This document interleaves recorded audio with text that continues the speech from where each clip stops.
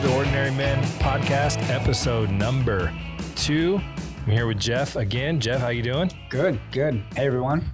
This is episode number 2. We talked in the first episode about being an ordinary man. We looked at the book of Acts and looked at Peter and John and how everyone was astonished that they were ordinary men, but they had been with Jesus. And we talked a little bit about imposter syndrome. Yeah. Ordinary men, imposter syndrome. If you checked out the first episode and you found it valuable, we hope that you share it with someone, because what we really want to do is provide encouragement. But yeah, when we're talking about imposter syndrome, we often feel like we're not qualified or we're not good enough to do the Lord's work, to do God's work. And that's just not the case in Acts 4. It's the perfect demonstration of it, of ordinary, unschooled men who were frankly astonishing because of the extraordinary things they did because they had been with Jesus. And that's kind of what we're talking about in this podcast, is just ordinary men who do some pretty extraordinary things through Jesus. And we've got a special story today. Yeah, definitely. We're really excited to bring JD Daly on in the conversation with us. And again, if we just go back to that Acts 4 verse 13, when they saw the courage of Peter and John and realized that they were unschooled, ordinary men, they were astonished, and they took note that these men had been with Jesus. So what jumps out to me here, especially as we bring in JD into the conversation, is just the courage. So we'll talk about his story, but he just really demonstrates courage. He demonstrates the extraordinary through what started as sort of an ordinary path. JD and I and Eric have been good friends for a long time. And it's just been a real blessing just to watch JD's path and watch him take the steps of faith that he did. Ordinary man, unschooled, and by unschooled, I don't mean uneducated. I mean, he's not a theology PhD, but one of the wisest kind of people that I know. So honored to have you on here, JD, and tell us a little bit about your story. Well, I appreciate you guys having me on. I'll accept like 25% of the accolades you provided, Jeff. But again, I guess that comes back to the whole ordinary man thing, right? But I have been a member here at Piedmont for going on 9 years. Like you said, Jeff, been friends with you guys for a long time. So appreciate you having me on. But I guess most specifically, what you guys are here to talk about is our family dynamic that me and Allie have going on, and the backstory behind that. So you want me to, I'll just go ahead and jump right into it and start telling the story. Right in. Let's do it. So my wife, Allie, and I, we have been married for 9 years now. But before that, we actually started dating in the 8th grade. So we both serve in the student ministry, and it's kind of funny. We always try and like keep that from the middle school girls and boys because we do not want to give them false hope. We understand that we are not the norm when it comes to middle school relationships, but we made it through. So we dated all the way through high school, went to UGA, go Dogs. Graduated from UGA, and that's kind of where are the Dogs going? Just a question. To the national championship Again? We'll see. All right. We'll find out. All right. Depends on their quarterback commits, because Texas just got a good one. Oh, did they? Yeah. I digress. We could digress for a while. I was going to say that's another another podcast episode. But at our senior year at UGA is kind of where this particular story picks up. So we got engaged because, again, we'd been dating since the 8th grade. Allie pretty much had our wedding date picked, like probably like junior year of high school, you know, like she was like already she was mapping it out. Yeah, put a ring on it. It's just like, all right, we got to wait till it's a little bit more age appropriate for us to actually get married. But we actually found out our senior year. Like I said, we were already engaged at this time. We were starting to interview for different positions and things like that. And then Allie found out that she had very serious fibroid tumors, which, if you're not familiar with that, it's a benign tumor, very common, but more common in older women. So the fact that Allie had them so severely at such a young age was quite an oddity.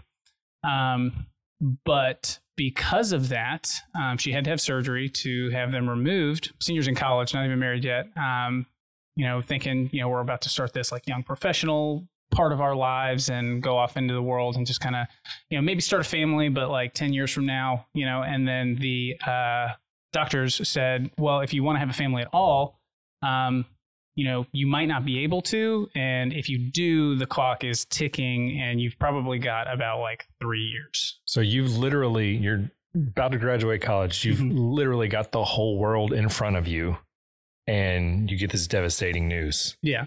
Well, and I wouldn't say that it was not devastating, but it was definitely world altering, right? It was a complete shift of what we were expecting. Because Allie and I knew we always wanted to have kids. We wanted to have a family. Again, it just was not on our timeline. We were like thinking, oh yeah, like maybe when we're 27, 28, we'll start talking about kids. But again, God had different plans. So the surgery went great. And then because of the timeline, we immediately started to try and start having a family. Struggled with that for a little while, but ended up getting, Allie got pregnant with our oldest, Jack. You had ordinary plans. Mm-hmm. You had the same plans I had basically at that age, and my wife and I had at that age. Ordinary plans, and then we will see, spoiler alert for the listeners, how extraordinary it becomes. But one story I love, and maybe you were going to tell it, but I want to make sure, is the altar praying before Jack. Mm-hmm. Yeah. So we struggled with infertility. Allie struggled with infertility for about a year. And again, because of the particular situation, we were seeing reproductive specialists. So this was, again, it had only been a year, but we were already seeing a doctor because of Allie's medical history. So again, it was one of those things where we just had to lay it at the feet of Jesus and come and pray, because we had basically done everything that we could up until that point, excluding IVF. And again, we had just prayed and prayed and prayed, and eventually, Jack finally came along. It was a huge blessing. We had a ton of people praying for us at the church. I know you guys sitting right around this table in particular prayed for us a lot. Pastor Ike, the entire staff. I remember we would always get super emotional at the anointing services that we had here when we would come and pray at the altar. So Piedmont was a big part of the story from the very beginning, and all the church family that we have here. But then fast forward a little bit, we've had Jack, but again, clock is ticking. So we obviously wanted to have, at least 2, maybe 3 kids is what we were thinking, but definitely 2. So again, we've got that clock in the back of our mind the entire time. So we start trying again, immediately seek medical help, because, of the clock that's constantly running. And again, same thing, except this time it was even more drawn out than with Jack. So we sought medical help, again, did everything that we could outside of IVF. And then we finally, at the last round of hormone therapies for Allie, and the last round of treatment, we kind of said, you know what, if this doesn't work, maybe God's got different plans for us. Maybe, and we were thinking, Allie's really getting involved in the student ministry. Maybe we're just supposed to be a family with just 1 kid, and maybe we're gonna, God wants us to put our efforts somewhere else. So we were kind of wrestling with that a little bit, and then we had these friends who, were wrestling with this decision on what we were supposed to do. We decided we weren't going to do IVF. We didn't know exactly, what the future held for us. And then we had some friends who gave us a very large financial gift. They said, we don't know why, but God laid this on our hearts, and we don't know if you want to use this for IVF or adoption or what, but God just laid this on our hearts, and we wanted to give you this financial gift. And again, we were just like blown away because it wasn't like a small chunk of change. And we didn't know what to do with it either, because we had just decided, like, IVF is not for us. We don't really know what we're going to be doing. And then we're just like, well, these are strong believers. Like, God laid this on their heart. Like, what are we supposed to do? So we were wrestling with it. And that's when the adoption part came along. So we started thinking like, okay, well, you know what? Like, maybe we could adopt. And this is something that, we need to seriously start considering. So had you ever thought about adoption until that point, or was it? So it was actually interesting. I was I was very much against it, not in the sense that I think it was because I was so convinced that we were going to be able to get pregnant. And I felt like the adoption aspect side of it was giving up. And so I don't know if it was just like my positive mentality or what, but like I was kind of closed-minded to it. And then I ended up reading an article about adoption and foster care. I think it was the Monday after we got that gift. And that's when I was just like, the lights kind of went off and I was like, oh, adoption, which again, like that was like an adoption foster care article. But I just fixated on the adoption part of it. And I was like, oh, yep. Okay. You know what? This sounds right. Like this feels right. And again, I felt the Spirit, like I felt convicted. And again, that was the first time that I had really been opened up to the idea of adoption. Mm-hmm. So me and Allie go home, we pray about it a lot, and we start like looking into adoption. We were looking at adoption agencies. But again, we just feel the Spirit kind of tugging on our hearts, and he kept pulling us back towards foster care. And then again, in our human minds, but we're like, but our friends gave us this financial gift, and foster care pays for it. So like, why would God be calling us to foster care if he also called these people to give us a big financial gift? And we were like wrestling in our minds with like trying to, again, figure out what God was trying to orchestrate instead of just like trusting him and just walking with him. But we were really getting frustrated trying to figure out exactly what to do. And I remember specifically reading some stories online about these people who family members had come into their church, or someone like some stranger had come into their church and been like, oh, would you like adopt my son, or can you help in this situation? And I remember it was on like a Wednesday or Thursday. I was like, I really wish like that this would just happen to us. Like that someone would just come into the church and be like, this is the route, right? And then that Sunday, Cindy, my mother-in-law, was in the nursery volunteering, and she was talking with a friend who they were just talking about foster care, and she said that, oh, like Allie and JD, Cindy told her friend, Allie and JD are, considering foster care. And the one was like, well, that's very interesting because I actually know of a situation that I just found out about, this week, where there's two little girls who need a home like tomorrow, or they're going to be put into the system, the foster care system, and they might get split up. So do you think they'd consider doing it? So again, Allie comes and grabs me. I can't remember. I think I was serving in kids that day and she was serving in students. And so Cindy comes and grabs us and tells us. And so we're like bawling, crying, because again, this is what we prayed for. But then in the back of my mind, I'm like, there is no way that this is going to actually work out. Like, we weren't registered to be foster parents at this point. We weren't like, we hadn't done anything. And so I was like, there's no way.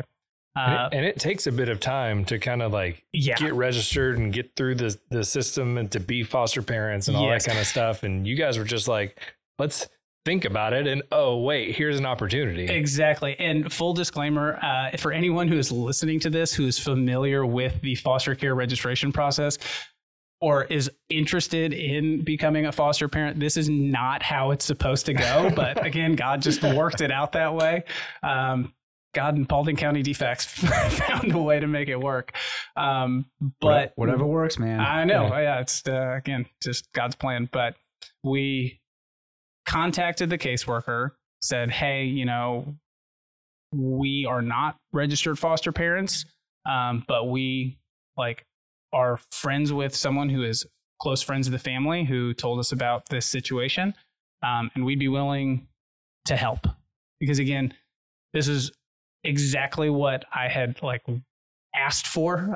Again, I don't even know if I actually prayed for this. I might have. I can't even remember, but I remember distinctly at that time just wanting something like this to happen. And so when Allie told me, I was like, well, we have to do this because, this is exactly what we've been wishing for and praying for to happen. So we end up going to Paulding County DFACS that afternoon. And then we end up driving home with the girls on Monday night. So we found out Sunday morning the girls were staying with us on Monday evening. Unbelievable. Yeah. And I mean, I remember, as our friendship was, going on back then, just watching this happen and just in awe. And I think back of it in awe too. So this is what I referred to in the intro about courage, because I don't know about you listeners out there, but the idea of having, 2 young kids under the age of 3 handed to me when you had a 2-year-old, wasn't Jack about 2? Yeah. Mm-hmm. Yeah. He was 2.5.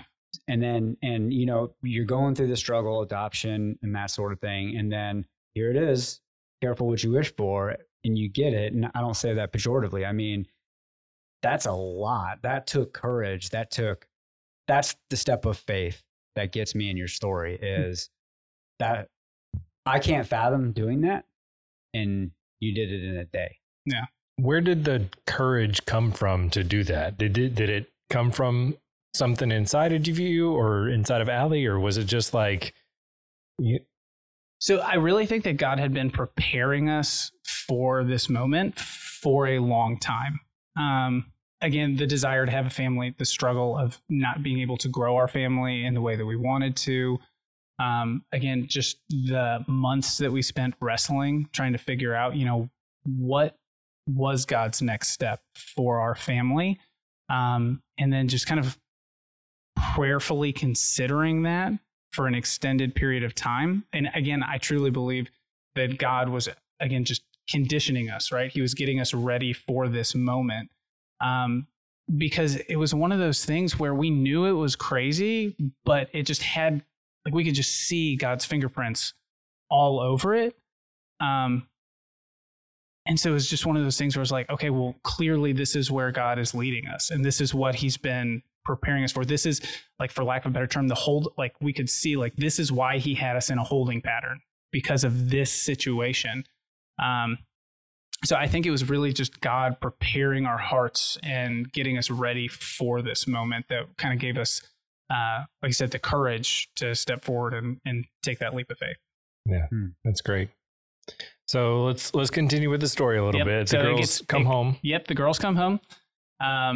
And this is where it gets really interesting. 3 under 3. Yeah, so we got 3 under 3. Leighton is a newborn. Lainey is 17 months, and Jack is 2.5. And so the girls are with us for 6 weeks, and lo and behold, without medical help or anything like that, we find out Allie is 6 weeks pregnant. So, wow. Crazy. I always tell people, I do not remember the year 2018, when Henry was born. It's a whirlwind. It's just gone. I look at pictures and I'm like, I know I was there, but I do not remember this at all. Right. Because we went from 1 to 4 in a 9-month period. Wow. You can't make that up. No, it was. You up. really can't. It truly was an amazing experience. It was difficult, but again, just God's fingerprints all over it. And again, tying this all back together, bringing it full circle, right? again, when the girls came, they weren't technically in the foster care system. So we didn't have any of the resources that are provided to foster families. So, normally you get financial subsidy from the state in order to help cover the costs. We didn't get that. And then we were thinking, okay, we'll figure out because Allie was working at that time. We'll figure this out over the next couple weeks, and then we'll figure out a way for you to get back to work. And then when she found out she was pregnant with Henry, I was like, well, you're not coming back to work. Yeah. This is just not feasibly possible at this point.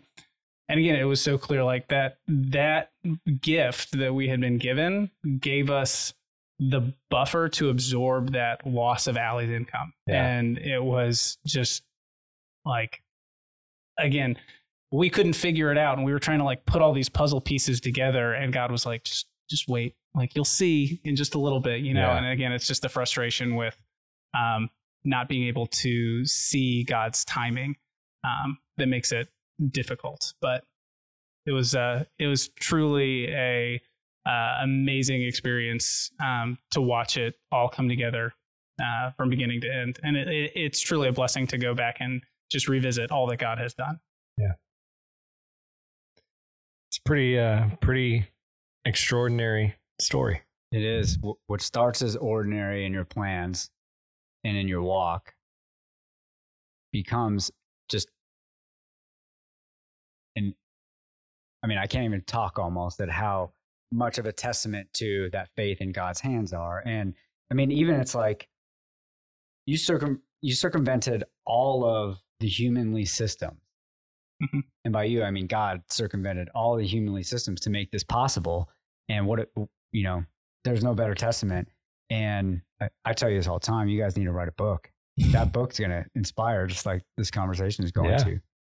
What can you say to give encouragement to other men that maybe they're hitting a dead end? Maybe they're hitting a roadblock, and maybe they'll hear this story and maybe hear something from you that can encourage them to continue on. And maybe it's looking for other options. Natural childbirth isn't a thing. Maybe it is adoption or foster care or something like that. What's something that you can kind of give encouragement? So I would say, and again, going along with the theme of the podcast, right? I know, Jeff, you said I'm theologically advanced for my age, but especially at the time, it was one of those things where we just had to wait on God and be patient and prayerfully consider things, and so we were very frustrated. And again, I would say that this was probably one of the first trials that God took us through in our faith journey. And so the eye-opening part for me that I would encourage other people to do is if you're going through one of those struggles, you don't have to be a theologian or a prophet or an elder or a deacon at your church to sit and prayerfully consider things and listen to the Holy Spirit. I think that's something that as a church we could probably do better, listening to the personal convictions and letting the Holy Spirit guide us. And that, I think, was probably the biggest lesson that I learned, is just to patiently wait on God's guidance. Because again, at the time, we were still fairly young in our faith. It was a very challenging and frustrating experience, not being able to see how this was all going to work out. And I will also say too, the time frame that we were able to experience all this is pretty condensed. And I know there's probably some guys out there who might have been struggling with something, or some delayed dream or desire that they've been praying about for us, it was 3 years where we were kind of going through this, and then we got to see all of this happen. I understand there's probably guys out there who it's been decades, 10 years where they've been waiting on this thing. And I would just say, I don't consider myself one of the lucky ones, because I did get to see this culmination kind of take place, but I would encourage guys to not lose faith and to continue to just wait on the Lord and wait for his guidance, because he will open doors. He really will. I want to zone in on that a little bit, because you mentioned it was relatively condensed and it came to fruition, but still go back to that moment when you didn't know when it was going to play out, and you didn't know that in a condensed short period of time you were going to see all these things just blossom. There was a moment, I'm sure, where you're sitting there struggling to have a family, medical issues, you have all these different options, adoption, foster care. At first you didn't even want them. There had to have been a moment, I assume, where it was that reckoning, right? What did you do in that moment? So I guess, could you clarify, when you say reckoning, do you mean like, frustration or? Yeah, you said the word frustrated a couple of times. So like at your most frustrated time, when you're just praying, or you and Allie are praying, and you have medical issues and you don't know which direction to go, and you're struggling with, the first child, and then struggling again with the second child. And this is the roadblock part for anybody listening. What did you do at that roadblock? Even before you got that call on Sunday to pick up the girls 2 days later, or even before you read the article about adoption and foster care that's started to turn your heart a little bit, I'll ask the question, was there a moment that you were really discouraged, not just frustrated because you're waiting, but like, man, what am I going to do? Yes, quite a bit. And so, there was a lot of tears. There was a lot of anger, borderline depression, where you're just so frustrated, and you just can't see a clear path, right? That was the hardest part for me, is just like not even knowing where to take your next step, right? And just the discouragement that came with that.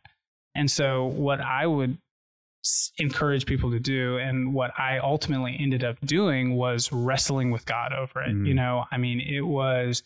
It was time in prayer where, I was very emotional, very upset, and just, again, wrestling with God and just saying like, I know that you love me. I know all of these promises that you've made are true, but I can't feel them right now. Like I can't feel that truth. Yeah. And so I would spend this, like, it would be like weeks or days, sometimes it was an afternoon where you were just really discouraged.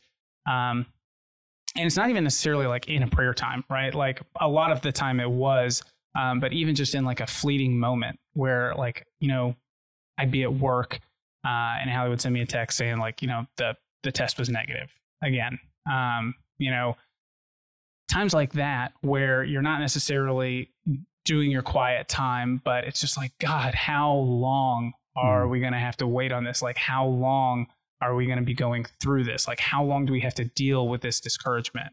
And you're just taking it to God, even when you're frustrated and like down. Because again, it's easy to go and thank God for, all the blessings that he's given. And I feel like sometimes people might feel guilty with that kind of prayer, but I think it's very healthy to take those frustrations and just lay them at God's feet. Yeah, Scripture gives us that example, right? The Psalms, many of the Psalms are lament. And I think we as people, as humans, as Americans in particular, have the tendency when something goes wrong or not our way or tragic or we struggle, we turn our back on God because there's this, well, God wouldn't let that happen sort of thing. But taking it to God, I think, changes our hearts. God wants a relationship with us, just like I want a relationship with my kids. And if they have a problem with me, I want them to bring it to me so that we can resolve it. And Scripture has plenty of examples of those. And many of them are written by David, who's known as the great king, but proved out to be a pretty ordinary guy in the end. Yeah, I was thinking about all the Psalms were coming back in my head as we were talking about being frustrated with God and even wrestling with God. And I mean, there's in the Old Testament, Jacob, I think, was he wrestled with God and walked with a limp for the rest of his life because God had to finally say, "Let me go." That's what changed Jacob from being deceitful to being Israel. Yeah. So I think that's interesting. Like a wrestling match with God is not always a bad thing. You're probably going to lose, but your life will be changed because of it. Yes, 100%. Got to lose to win sometimes. Lose to gain. There you go. Well, thanks, JD. Thanks for being with us. Yeah, not a problem. Thanks for letting me come on and share. An incredible story. Encouraging to some guys out there. So absolutely. I think it's probably going to change a lot of hearts and encourage a lot of guys to take the steps they need to take with God to pursue their dreams, whatever they may be, really with that extra dose of faith in what they can't yet see. Yeah, it's going to be good. Lots of lives being changed today. That's going to be awesome. So thanks for being with us. That's it for episode number 2. Episode 3 is coming soon. Don't know when, but it'll be here. It'll be here eventually. Thank you for being with us. And don't be just ordinary. Go be extraordinary.